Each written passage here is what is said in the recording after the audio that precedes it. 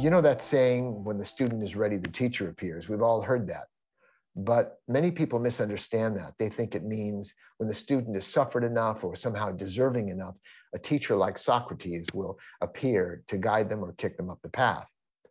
But I believe what that statement means is that when the student is ready or really paying attention, the teacher appears everywhere.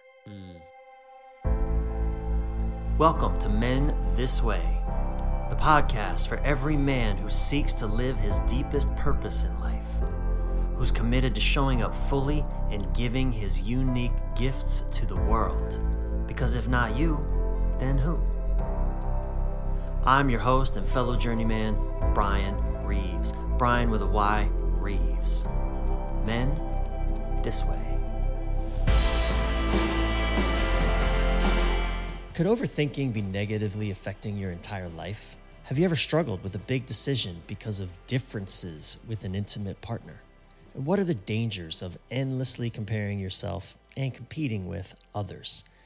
Well, in this episode, my guest, Dan Millman, the author of the spiritual classic Way of the Peaceful Warrior, and I mine these questions and many more for useful insights to make a meaningful difference in your life. Dan Millman is a wise man. Although he's written 17 books, it was his book Way of the Superior Man, first published in 1980, that made him a household name, at least in the Western spiritual seeker community.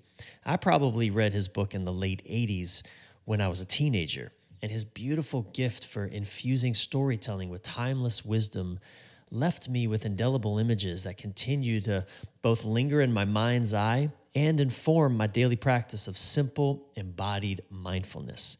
If you've read the book or you saw the movie starring Nick Nolte, whom I actually got to meet in his own living room once. Yeah, I met Nick Nolte. I sat right next to him in his own living room, although he wasn't very talkative.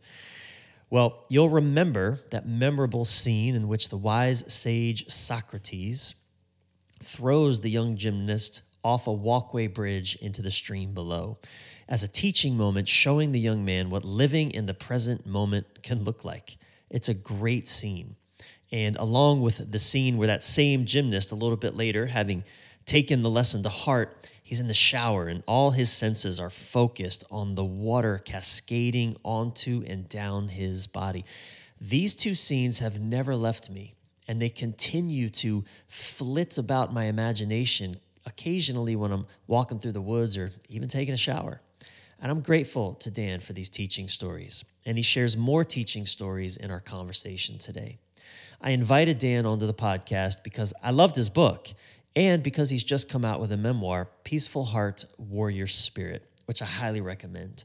His journey through life is a fascinating one, particularly in his encounters and time spent with 4 teachers whom he writes about in his memoir, including a teacher named Bubba Free John, also known as Adi Da, among many other names that he went through over the course of his adult life. And he was a controversial spiritual teacher back in the 60s and 70s, whose work I also studied briefly on my journey into the realms of sacred sexuality. So I definitely recommend grabbing Dan's new memoir, Peaceful Heart, Warrior Spirit. This is a juicy episode today between 2 men who have both had interesting experiences through a lifetime of walking a spiritual path. And as my eternally elder, Dan is, he's always going to be older than me, and as my wise eternal elder, I'm grateful for the lessons that Dan Millman has imparted to me and others over the years through his books and now through our conversation. And also, if you don't already have it, while you're online grabbing Dan's memoir, pick up my book, Choose Her Every Day or Leave Her, if you don't already have it. Choose Her Every Day or Leave Her is a guide for your transformational journey through the fires of love and intimacy, because that's what love and intimacy is for us these days, men and women alike. It is a transformational journey through fire. It's available online everywhere, and Choose Her Every Day or Leave Her is also, it's a profound read for men and women, particularly men and women who are simply ready to thrive in love. And finally, please do leave a review on your podcast app. This is a big endeavor. I put a lot of investment of time and energy and certainly love and money And I don't do paid advertisements. I don't do promotions for others unless I believe in them. And even still, I don't get paid for any promotions that I do here. So you can support this podcast by simply leaving a solid review on whatever app you listen to podcasts on. It really does make a difference. So I appreciate it. Thank you. Now, take a deep breath and stay with Dan Millman and I through to the end of this episode of Men This Way. All right, let's dive. Dan Millman, sir, it is a privilege and an honor to have you on Men This Way. Thank you for saying yes. Oh, well, thank you. I look forward to our conversation. As do I. I know you've heard this a billion times over the years, and I will have already said this in my introduction as well, but Way of the Peaceful Warrior was and is still a seminal book experience in my own life's journey.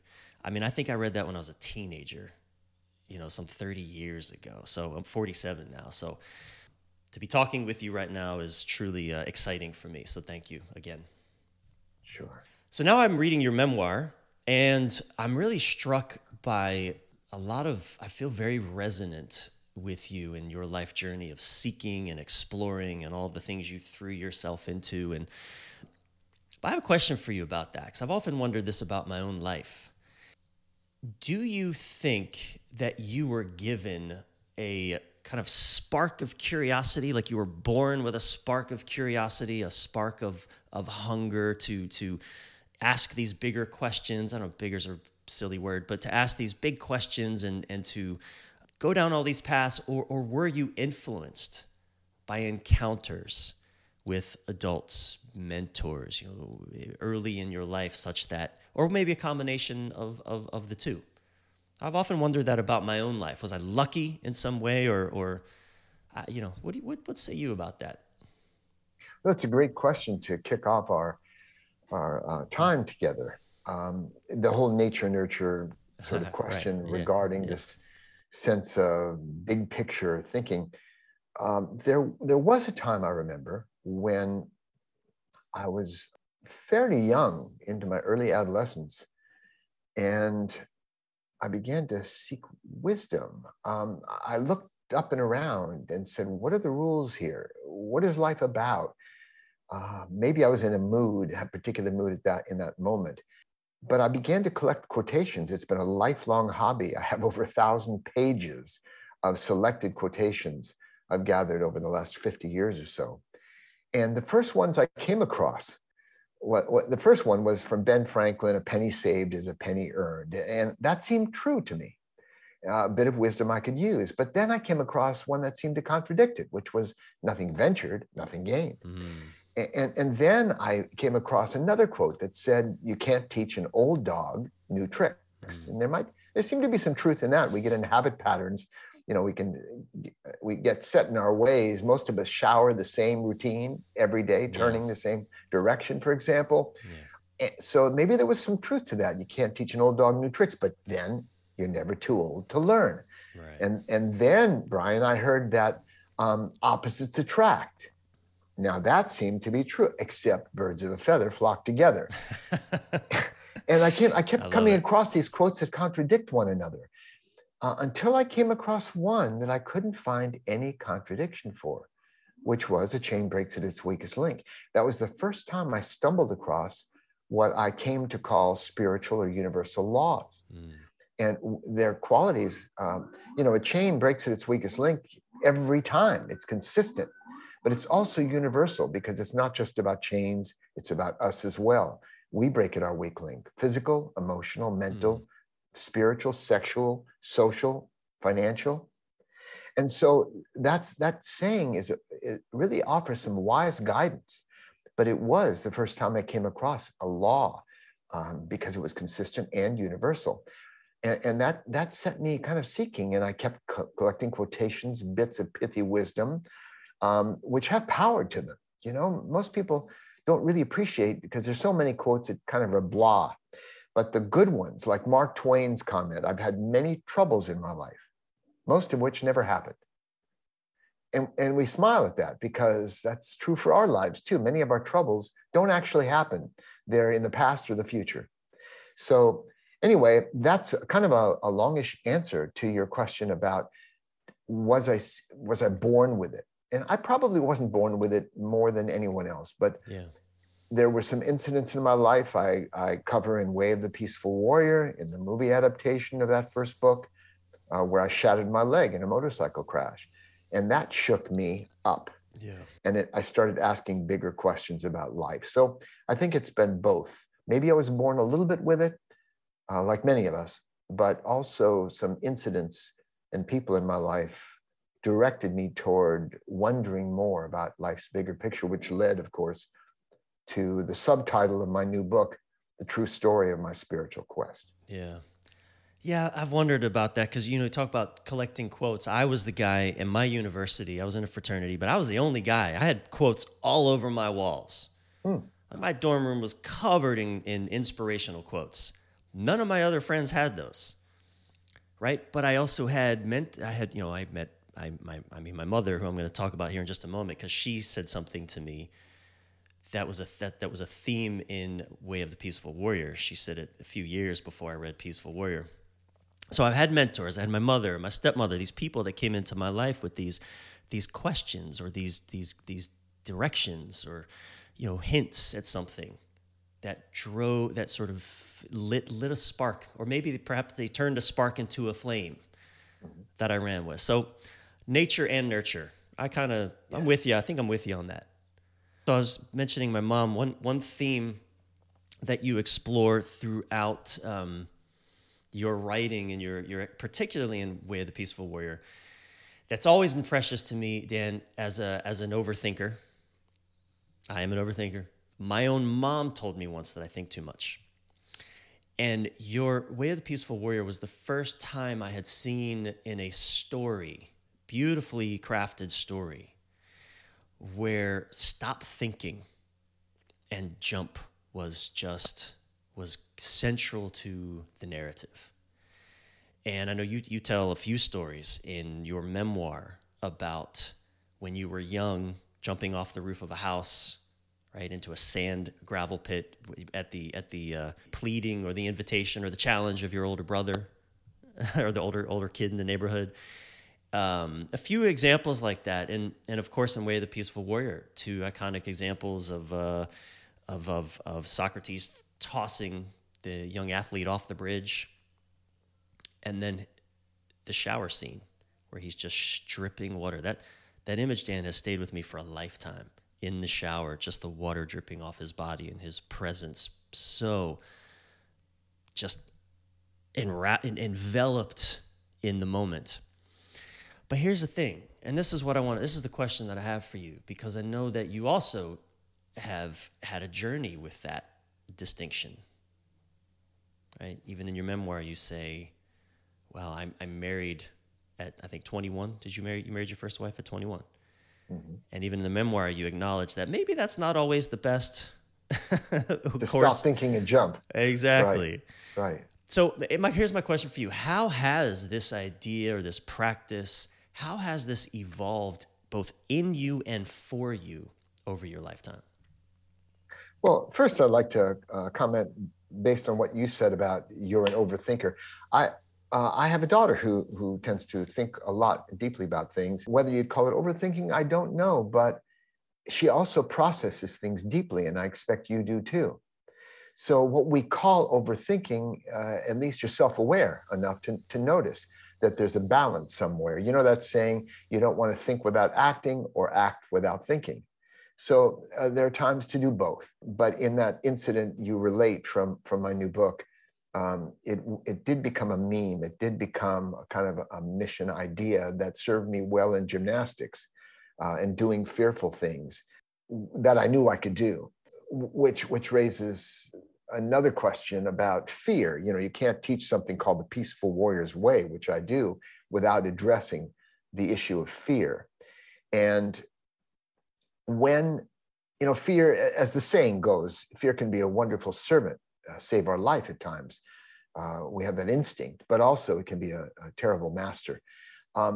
And when people are afraid of something objective that could injure or kill them physically, then fear may be an important message from, say, our inner knower about taking precautions, avoiding a situation, being alert, preparing well, that sort of thing. But if our fear as men, as people, if our fear is subjective, that is, we're afraid of looking foolish or being embarrassed or wondering what people will think about what we do, those things don't break bones. You know, that's the time you cut through the fear like a sword and just do it anyway. That's when you stop thinking and jump. But if there is this physical risk, then it's a good sign to be afraid. You know, Cus D'Amato, a boxing coach, once said, heroes and cowards feel exactly the same fear. They just respond differently. So, I noticed through so much of your work over your lifetime, including what you've studied, but also what you teach. A lot of what I garner from particularly from reading your memoir is that so much of your training that you did with and for yourself, and that you have trained for others, like the knife fighting. I was really intrigued by the knife fighting exercise that you both studied and taught, I think in the sort of latter half, or at least after your 30s, I think, and beyond. And it was really fascinating to me. Even your wife did that training with you, with one of your teachers, and how it seemed to be designed to bring you so present into the moment such that your mind is not in the way trying to discern, well, should I get out of the way or shouldn't I? Your body is just moving. Mm-hmm. I get that in the moment, something is, someone's coming at me with a gun or a saber-toothed tiger, God forbid they should come back. It is the 2020s, so that could happen. But what about, the decision to make a big life change? My wife and I just went through a kind of a very difficult time for the last year in deciding to move out of California. We rode a wild roller coaster on that ride for various reasons, which I won't go into here, but there was no stop thinking and jump. Even though there was no death involved, nothing was going to kill us necessarily, but it was a massive decision, and it was very painful and scary at times for both of us for different reasons. And now here we are. How do you orient towards big life decisions like that are so complex? We can't possibly know what the outcome is going to be, what the consequences are going to be, and yet so much fear arises. And it's not an urgent decision like I need to make it right now, but how do you orient towards that? Well, yeah, again, another excellent topic, I think, because we're talking about decision making and fears or uncertainties around that. So many of us have trouble making decisions, we think. Not all decisions. We don't have trouble really choosing which breakfast cereal to pick at the supermarket. Mm-hmm. But when it becomes a big decision, like whether to move our belongings and ourselves to another area, these kinds of decisions, sometimes I teach a form of time travel using our imagination that helps to make a more fully educated, intuitive decision, rather than relying entirely on one side of our brain, to see what's logical or reasonable. But so many of us try to make a decision too soon. For example, it's like trying to walk down the street in New York City and decide which foot to use to step off the curb when you're only halfway down the block. So when we have to make the decision, it's in front of us and immediate. That's the best time to make those kinds of decisions. In one of my little books called The Laws of Spirit, this ageless sage in the mountains, in this little parable, teaches me the law of choices. What happens? We come to a fork in the road, and she says, which direction do you want to take, the right fork or the left? And I look and I go, this direction looks into a forested area. It looks interesting, but maybe it's unpredictable. This other one is up over a rocky grade. Now that's going to be a steep climb, but you can see where you're going. Which one should I do? And I said, I'm going to choose the rocky grade. And I pointed, and she said, thank you. Now please make your decision. And I went, no, maybe you didn't hear me. I'm going to go this way.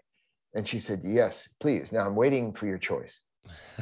And I just didn't get it. So I just started walking. And she said, thank you. Because we don't actually make a decision in our head.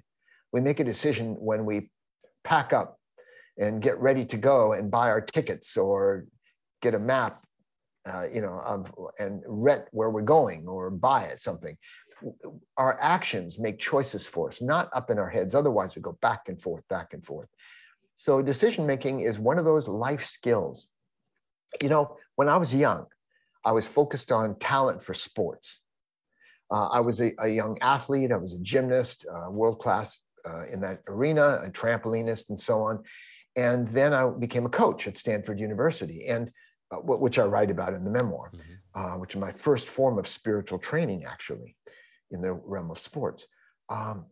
But during that time, I was focused on how I could improve the athlete's talent in terms of being able to learn easier and faster and rise to higher levels. And I created some exercises, not just to increase strength and flexibility and stamina, which are parts of physical talent, but also coordination, rhythm, timing, balance, reflex speed. And my theories worked out in practice. The team went from the bottom of our conference to one of the top 3 teams in the nation in about 3.5 years. And I trained the top US Olympian. So my theories did work in practice. But at the same time, I was going through some bigger questions in my life. And I realized being able to do the skills of gymnastics, somersaults, and handstands really didn't help me much when I went out on a date or when I got married or had children, dealt with financial issues, and so on. So that's when I started asking bigger questions. How can we create talent, not just for sport, but for living, for everyday life? What life skills do we need to learn? And the reason I'm going into this apparent regression is because decision-making is one of those life skills that we don't learn in school necessarily. Daily life has to teach us that through confronting our own decisions and realizing that you can apply the spiritual law or the natural law of faith, F-A-I-T-H, to this kind of question. And faith tells us, faith is the courage to live as if every decision we make is for our highest good and learning. Do I know that's true? No, I don't. We might make a decision that makes life much harder for us in retrospect, but maybe that hardness is for some spiritual weight training. So it develops us. So that's what I have to say on that topic of making decisions. Yeah. I love this is a little, we'll take a little juicy dive here because, I'm 47. I didn't meet my wife till I was 41. I got really good at making decisions, choices. I think I did. Anyway, I feel really good about my capacity to make interesting choices from throughout my life. Mm-hmm. And then I got married at 41. And now all of a sudden, I'm in a system with another person. I'm creating a world with another human being who has her own decision-making process, which is vastly different than mine. So, and in fact, I think that's what was so challenging for us this past year. If I would have made the decision, it would have just been so easy for me. Yeah, some things would have come up. But now I'm incorporating another being and her decision process, and whoa, what a whole new layer of complexity is that. You said something in your acknowledgement of your book that touched me and speaks to me, and I can relate to in a similar way about your wife, Joy.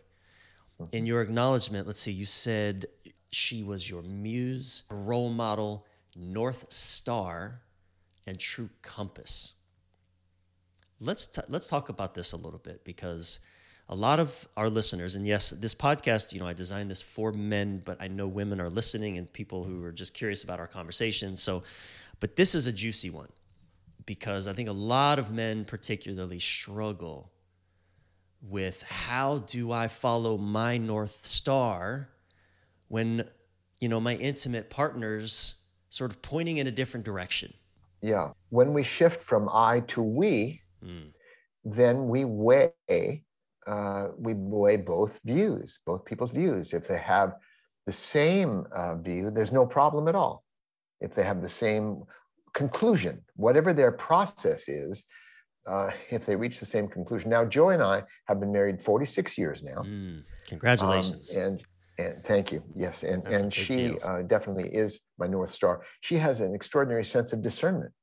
And so sometimes part of our relationship is recognizing her strength in this area. For example, if one of us is better at math, I'm going to defer to the one, who's better at math if we're figuring something out. And she has a very good instincts. And sometimes we play off each other. She'll say something and I'll recognize whether that feels right or not once I hear it. And the same thing she might do. So when we have different views, obviously, we discuss it. I mean, that's all we can do. There's a funny story about a Sufi wise man named Mullah Nasruddin, who entered the marketplace one day and saw two men with diametrically opposed ideas that were shaking their fists at each other, about to come to blows. And there was a group of people gathered around them naturally at all the commotion. And one of them saw Nasruddin and said, "He will know. He's a wise man. He'll know what's right." So Nasruddin came up and said to one of the combatants, "Okay, tell me your side. What's your story?" And the guy, he explained his view. And Nasruddin immediately said, "You're right, clearly." But the second man said, "Wait, that's not fair. You haven't heard my side yet." So Nasruddin turned to him and said, "Well, what's your view? Go ahead." And he told him his view, and Nasruddin said, "Oh, I'd have to say you're right." And a bystander said, "Mullah, they can't both be right." And he scratched his head and said, "You know what? You're right." So we're all right from our own viewpoint. Yeah. And that's part of marriage. I mean, relationships, working it out. Who wants it more, for example? That gives them an extra vote. Who doesn't care quite as much about the situation? So we work it out because it's a we now.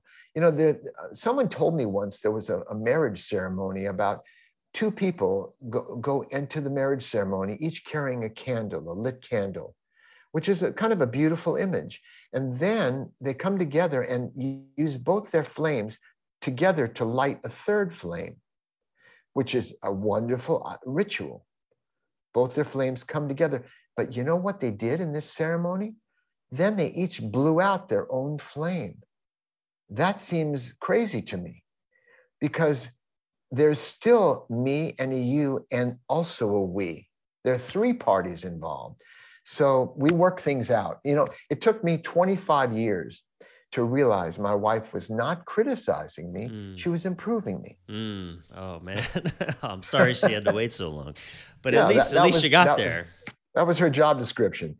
So I don't have any bumper sticker wisdom for what do you do when you and your spouse or friend or partner disagree about something. You work it out and find out who wants it more, and you listen to each other, and then you come to, sometimes we'll go to the movie she wants to go to, and sometimes the one I want to go to.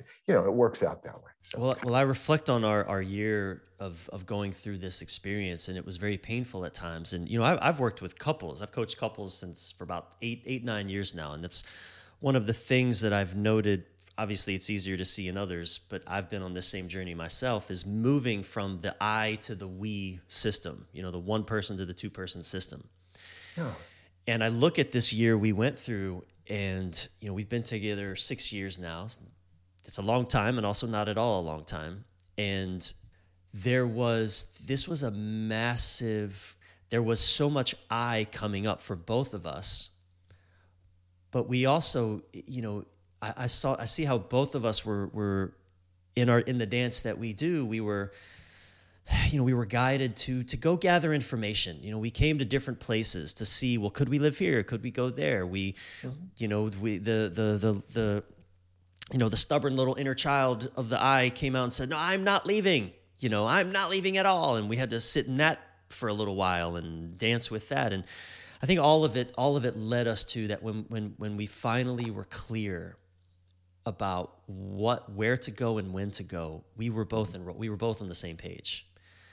Because we were enrolled in we, Neither one. It was not. She didn't. My wife didn't do it for me. I mean, she did, but she also didn't. I would refuse to have allowed her to do it for me because that would have been a disaster probably. Yeah, well, there is a bigger question too. People have asked me after 46 years, Dan, what do you owe this longevity in your relationship for? That's better now than it ever was. Um, and I believe it's because from the start, we were friends. We built a friendship, and marriages have to be built like a house, as you know. And friendship is most important, more than sex, more than communication, even, which are two other important variables. But if you're friends, if you have each other's backs, there will be times where you want to do what will help you make your spouse happy. And she will want to do what Yeah. makes you happy, not with resentment, Yeah. not, okay, I surrender and then I'll resent it from now on. No, but actually because you want to do it. We don't get married to have a competitor, you know? We don't want to compete and who's getting the most out of the relationship, who's putting the most into the relationship. That down that path is a rabbit hole that leads to not good things. So when you have each other's back and you develop a friendship, then you've got something that can build on for decades. Yeah, no doubt, no doubt. And Yeah. that is a saving grace of our, we're both strong personalities and we laugh so much together. That's great. It's so helpful to just be friends and laugh, and yeah, everything else is icing. I want to switch up a little bit here because you also explored something and you've have a lot of experience in your lifetime of working with various teachers that I've also experienced that has caused me great concern. And it's this theme of finding the balance between trusting a teacher, receiving guidance from them, instruction, modeling them, all of that, really getting the gifts that they have to offer, while also reserving some part of you that can say no to what they're either wanting for you or from you, right? Or staying awake to, or perhaps cautious of the limitations of their humanity. I had this experience just a couple weeks ago at an event I went to with 40 men. I wasn't leading this. I was just there as a guest of a friend. Mm-hmm. And the teacher said, I need your enrollment right now before we get going. I want your enrollment. Everyone raise your hand. I'm going to push you to your fullest. I am going to, and I need your enrollment right now. I don't care how hard we go, blah, blah, blah. That sort of ethos. And we all raised our hands. We're men. That's what we do.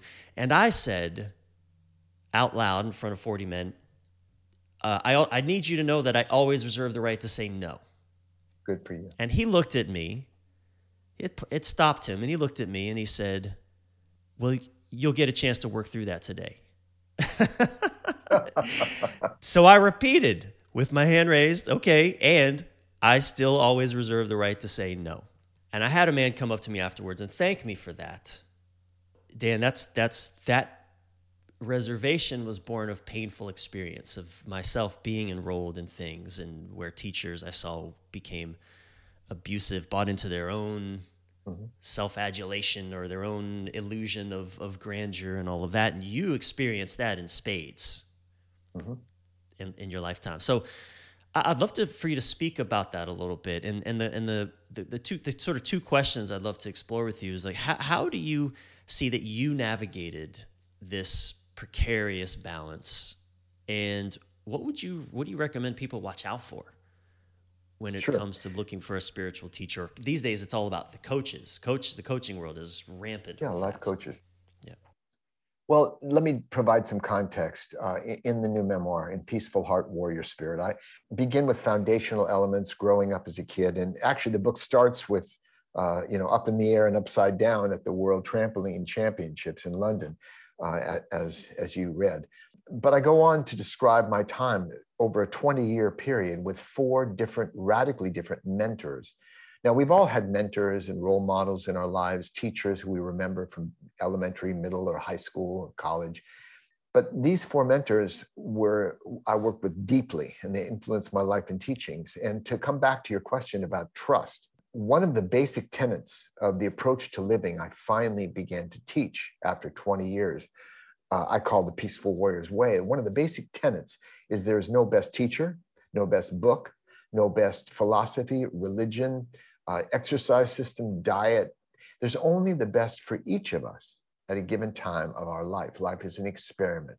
We have to find out what works for us. Our story is like none on the planet. Neither your story nor mine is duplicated exactly by anyone. So it's our treasure. It's like a novel being written. We have to respect that story. And in fact, I often remind people, stop comparing yourself to other people.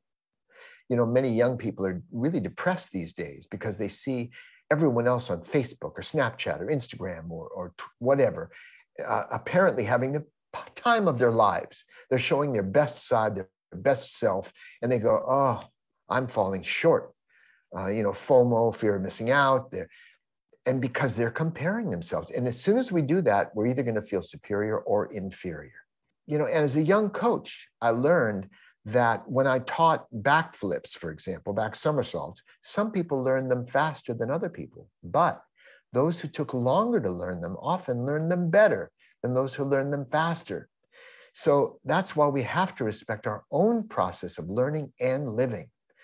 And so that's what I would say.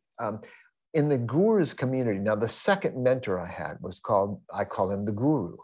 And it was an intense time of falling short, of failing the high expectations he set.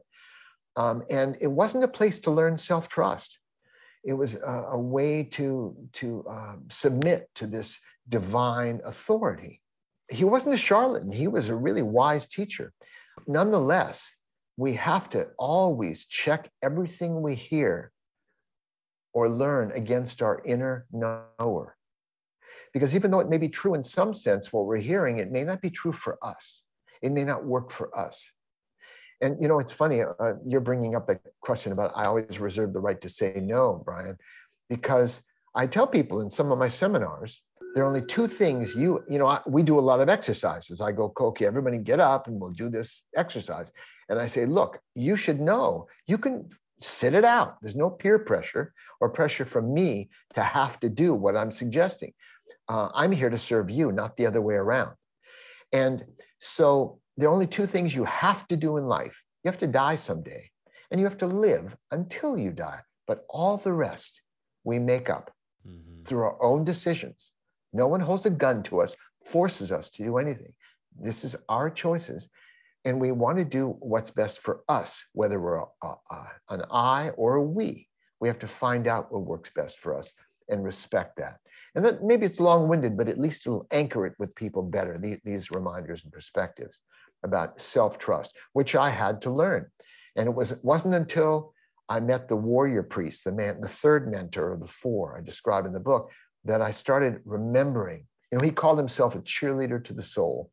And I started remembering my own, respecting my own trust and my own values, needs, and purposes and goals.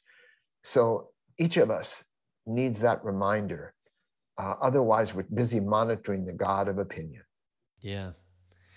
So I think again, specifically in men's work, there is this old masculine ideal of we're going to reach the stars, we're going to break all our limitations. Freedom is the ultimate masculine value. And by the way, that teacher Adida or Bubba Free-John, I've read some of his materials, in the years of my own study, and wow, that stuff is intense. Yes, it is yes. rich and intense and whoa.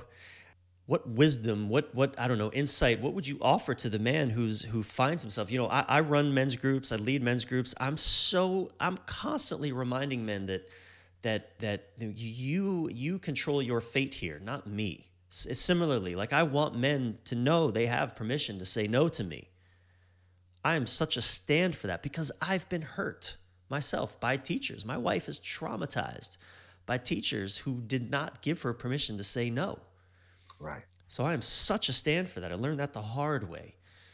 And I still Like in that workshop I went to the other day, like I still want to push myself. I still want to stretch myself. I'm exploring. I'm exploring new areas and domains and stretching my body and all these things. So, what would you say to a man that is going to find himself in a situation like this? How does he navigate that? What would you urge him or invite him to look out for, to pay attention to, so that he doesn't Let me give a hand over couple. his agency to someone who doesn't have his best interest in mind?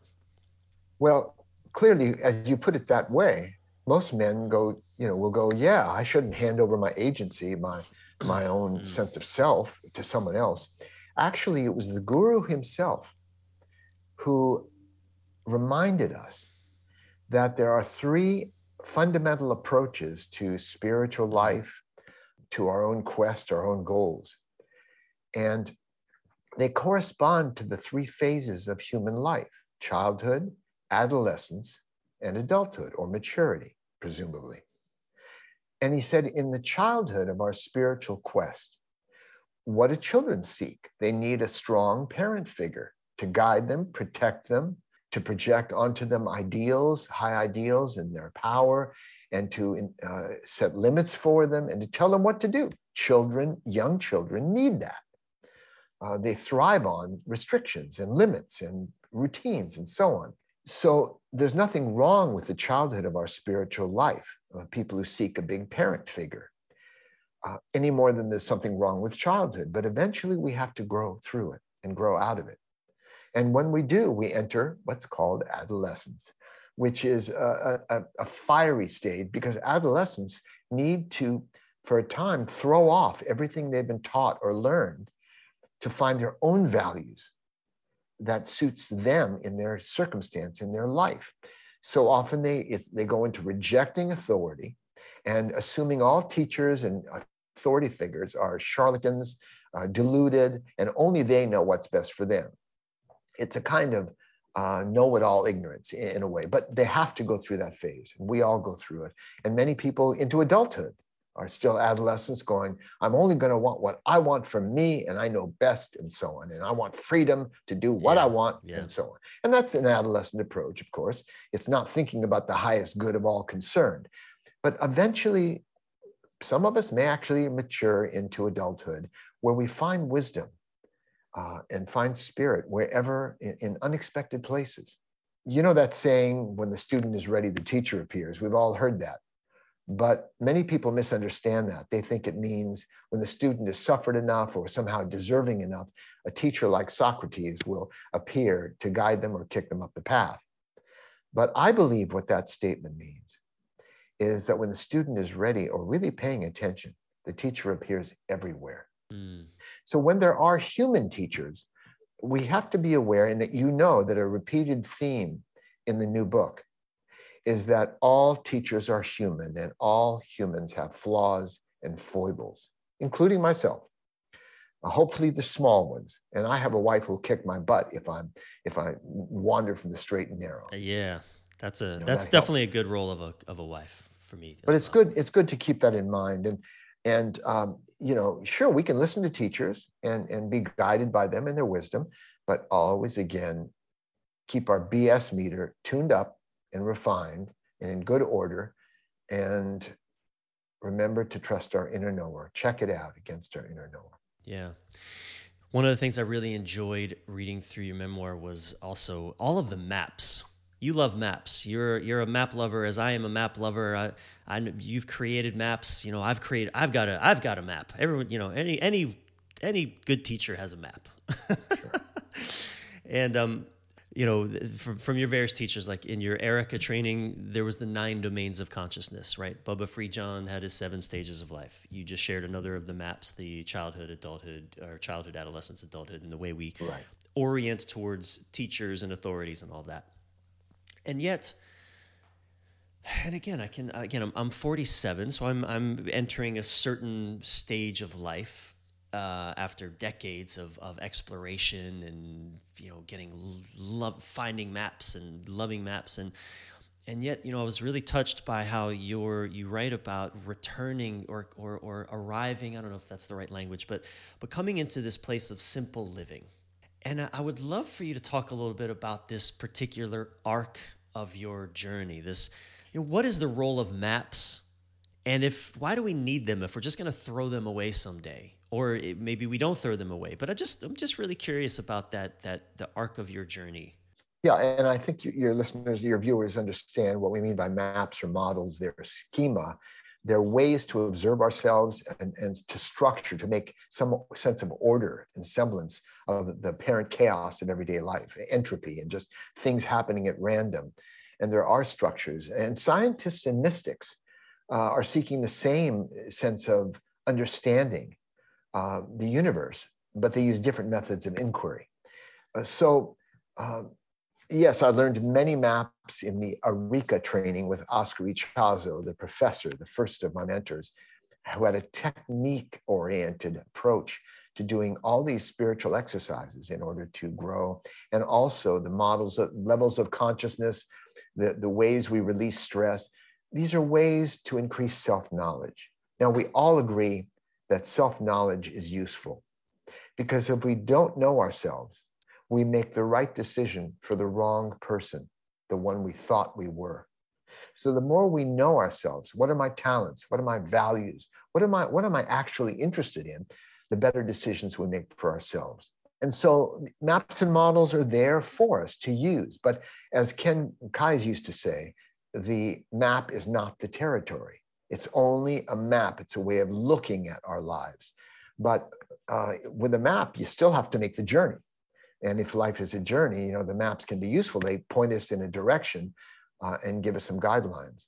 But ultimately, as you pointed out, and I think the core of your question is when I finally met the sage, the fourth mentor, when I was finally ready, I suppose, to meet him, I came back down to earth. From all the maps and models and exercises and the inner work that I had been doing, he started pointing out some simple, fundamental things of reality. For example, considering what we can and can't control by our will. Considering things that, for example, we cannot control the outcomes in our life. Anybody who says, I guarantee success, depends how they define success, but we can't control whether we make a putt every time or find success or win at a game or find success in business, for example. But we can control our efforts. That is within our control. And by making a good effort over time, we vastly increase the odds of getting our desired goal over not making the effort. So the sage reminded me to observe reality. And he asked, can you control your emotions? That's a big one. Because many of us have grown up in a psychological climate of opinion where we assume, most of us assume still, that we need to fix our insides in order to live wisely and well. We need to have a quiet mind or positive thoughts, or we need to have just the right emotions like confidence and courage and love and happiness and kindness. If we have we feel grateful, if we feel this and feel that, then we can live well. But the sage pointed out that we really don't have direct control over what emotions pass through us, like changing weather. We don't really have direct control over thoughts that appear in our awareness. We call them random thoughts, sometimes positive, sometimes negative. But what we can control is what we actually do, how we move our arms and legs, the words we say. That's an action, speaking. And so he brought me back to focusing on the most important question in life is, what do I need to do right now? I know my purpose right in this moment, speaking with you. You know your purpose. So even though we may not know our long-term life, cosmic purpose, we can know our purpose in this moment. So my work has turned a lot, this approach to living the peaceful warrior's way is a lot about focusing on our purpose and also being aware of our indebtedness to other people who support us in our lives. So this is some of the teachings of the sage who brought me back down to earth and helped me live with my head in the clouds, but my feet on the ground. I was smiling as you were telling the story about meeting this teacher the sage, right? who was sort of bringing you back into this place of sort of just simple living again. And I'm smiling because I love how you included little excerpts, little almost like journal entries from your wife, remembering in your book, in your memoir, remembering these other parts, of sort of giving her take on certain things. Yeah. And I remember reading how she felt, to her, what this sage was teaching was just obvious. There's a sort of reflection of hers, like, I don't know why Dan had to, it just seemed obvious to me, but she always supported you when you found a new teacher, and her sort of understanding of her perspective was that it wasn't that Dan was so much trying to go learn what this teacher wanted to teach, but that Dan was wanting to understand how he views the world, how he orients in a sense towards the world. And that was really just a deepening perhaps of your own capacity, or your own stepping into elderhood, and your own, anyway, I just loved your wife's reflections. My wife too, she is an incredibly discerning woman.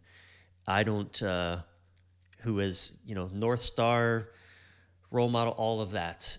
So I very much can relate to that dynamic. It's a beautiful thing. And I've struggled at times, resisted my wife's influence. And yet it is always been it has always been a beautiful thing when I've allowed her to influence me. Yeah, well, I can definitely relate on a personal level to that as well. I should have said this at the beginning of our time together, that over the years, over the decades, I don't teach men. I don't teach women. I teach people. And yes, there are things in common and things different in our approaches among individuals and even groups. And for men, though, it's like I'm supposed to be the leader. I'm the alpha. I'm the guy. That's what I'm supposed to be. We think we're supposed to be a lot of things. We're just supposed to be a person, a soul growing through life in our own body, whatever that feels like to us. So, in my view, my wife is probably an older soul than I am, and I've been playing catch up, just trying to keep up with her, and it's face losing. It's humbling, but that's my reality I've discovered over time. And it wasn't as if she was raising our two daughters at the time. We have three daughters, one from my previous marriage, but two of the daughters from our marriage, she was busy raising them. That's another reason she couldn't do that 10-day certification training that I took with the Sage. And I dove deep into his work. So she doesn't presume to really understand it as well as I do, because I studied it in depth, read all the books, and did the work. And yet we're both high functioning people. And so she saw his work about how to function well in life despite changing emotions and so on. So yeah, I think that word obvious is going to come back to haunt her, but I will say this. I wrote this book in 9 separate drafts. I turned a bloated 500-page unruly hedge of a book into a bonsai, 220-page bonsai, cutting almost 300 pages. And she read through every single draft. And around the 7th draft, she said, Dan, I have a little different perspective than you do. What if I weighed in and wrote a few commentaries? I went, that's a great idea. So she did. And most people really enjoy reading her take and her perspective on our time together. Yeah, I've really enjoyed that. Well, the book it was a very, very ease-filled read, and I really enjoyed it. And I have one more question for you, and then we'll conclude our conversation. Question I ask many of my guests, and it is, again, it's oriented towards men. You can answer this however you want. What do you believe or see as the biggest challenge facing men today? And what wisdom could you offer in the face of it? Well, per my earlier comments, I would have to translate that in my mind to what is the biggest challenge humans are facing today, because it's not really different for men and women. And the biggest challenge and our survival as human beings, I believe, rests upon this one question. Can we turn the competitive mind into collaborative mind? Can we shift from what's in it for me, or what do I prefer and want, to what's for the highest good of all concerned? And this is not relinquishing our individuality and our human right to pursue happiness in our own way and follow our needs and talents and values. But we also have to think about what is for the highest good 7 generations from now. What is going to help most people on the planet?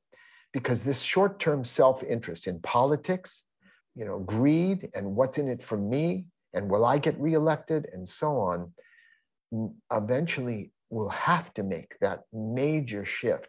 If we don't, we may not survive as a species. The Earth is going to be continuing to change. And that's the big question in my view.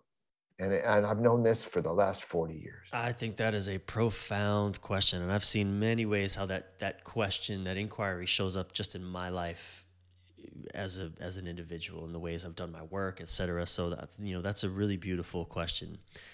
I wonder, could you offer a practice perhaps that our listeners could do for even just the next 7 days that might be an extension of that question, or a way of confronting that question, or living, because you said it's survival of our species. Well, is there something simple you might offer?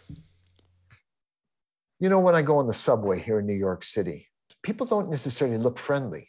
Often they're tired, they're distracted, they're looking at their phones, they look serious. But it's funny, you'll go up and ask someone a direction, they will just lighten up and talk to you, and they're happy to give directions, that sort of thing. But what I do is when I see people who seem so different from me, I wonder, this is the practice, look at them, imagine them when they were a toddler, or when they're 2 years old, learning about life and going through childhood illnesses and wondering and in fear and trying to figure it all out. It gives us more compassion, because until we feel that sense of unity with other people in the world, then all my words just like dross. They're just, saying what's for the highest good of all concerned. But if we feel one with all concerned, what I loved about the movie Independence Day, it was it's a schlocky but fun sci-fi movie. But what the profound message in that was, when these aliens, another other, came from outer space, suddenly everyone on the planet, with all our apparent differences, were one. We were all humanity defending itself. And that's what happened through that so-called alien invasion from outer space. And if we could just remember that, there were moments of it after 9/11. There are moments of it after big tragedies where people are unified. We're all together. We can empathize. So I would say the practice is just remembering there's a human being like me. Love has been defined as recognizing the same consciousness in others as in ourselves. And I know that's a big kind of broad exercise, but just remembering now and then that person who seems so different, that other, it's the same light shining through all our billions of eyes. And we call it consciousness or awareness, and ultimately who we all are. So that's what I would say. And maybe I can end briefly with a quick story. Aldous Huxley was in hospice. The author, Aldous Huxley, Brave New World. And his friend Houston Smith said, Aldous, you've studied the global heritage of spiritual traditions. Is there any way to summarize all that you've learned? And Aldous said, I'm a little embarrassed to say, I can probably summarize it all in about 6 words. Try to be a little kinder. And maybe that's a practice we can get our hearts around and our heads around. Well, Dan, thank you so much. It's been a true honor. I really appreciate you dancing with me in this conversation. And where can people get your new memoir and learn more about what you're up to right now? Well, if anyone who's curious can drop by peacefulwarrior.com. There's a free life purpose calculator on the first page. They'll see, they might enjoy that. Yes, peacefulwarrior.com. And that's the one stop they can go to. Dan, thank you so much. It's been an honor, sir. My pleasure, really. Thank you so much for listening, and thank you again to Dan Millman. Find Dan and his new memoir at peacefulwarrior.com. Of course, this link and any additional resources will be in the show notes at brianreeves.com/mendthiswaypodcast. And again, remember my book, Choose Her Every Day or Leave Her, a guide for your transformational journey through the fires of love and intimacy for men and women, is now available online everywhere. If you pick that book up, please feel free to reach out to me and let me know what it stirs in you. I love hearing what people experience with Choose Her Every Day or Leave Her. And if you were served by this conversation, please write a review on your favorite podcast app. Your words genuinely can make a difference for anyone else deciding what to listen to and whether to listen to this podcast. So please write a review. I put a lot of work into these episodes. I don't get paid for these. In fact, I spend a lot of money and time and energy, and you simply leaving a review would be a great support to this podcast. And don't forget to subscribe yourself while you're at it. I'm your thriving life and relationship coach, Brian Reeves, Brian with a Y, Reeves. Until soon, keep your head up, your breath relaxed, and your thoughts inspired.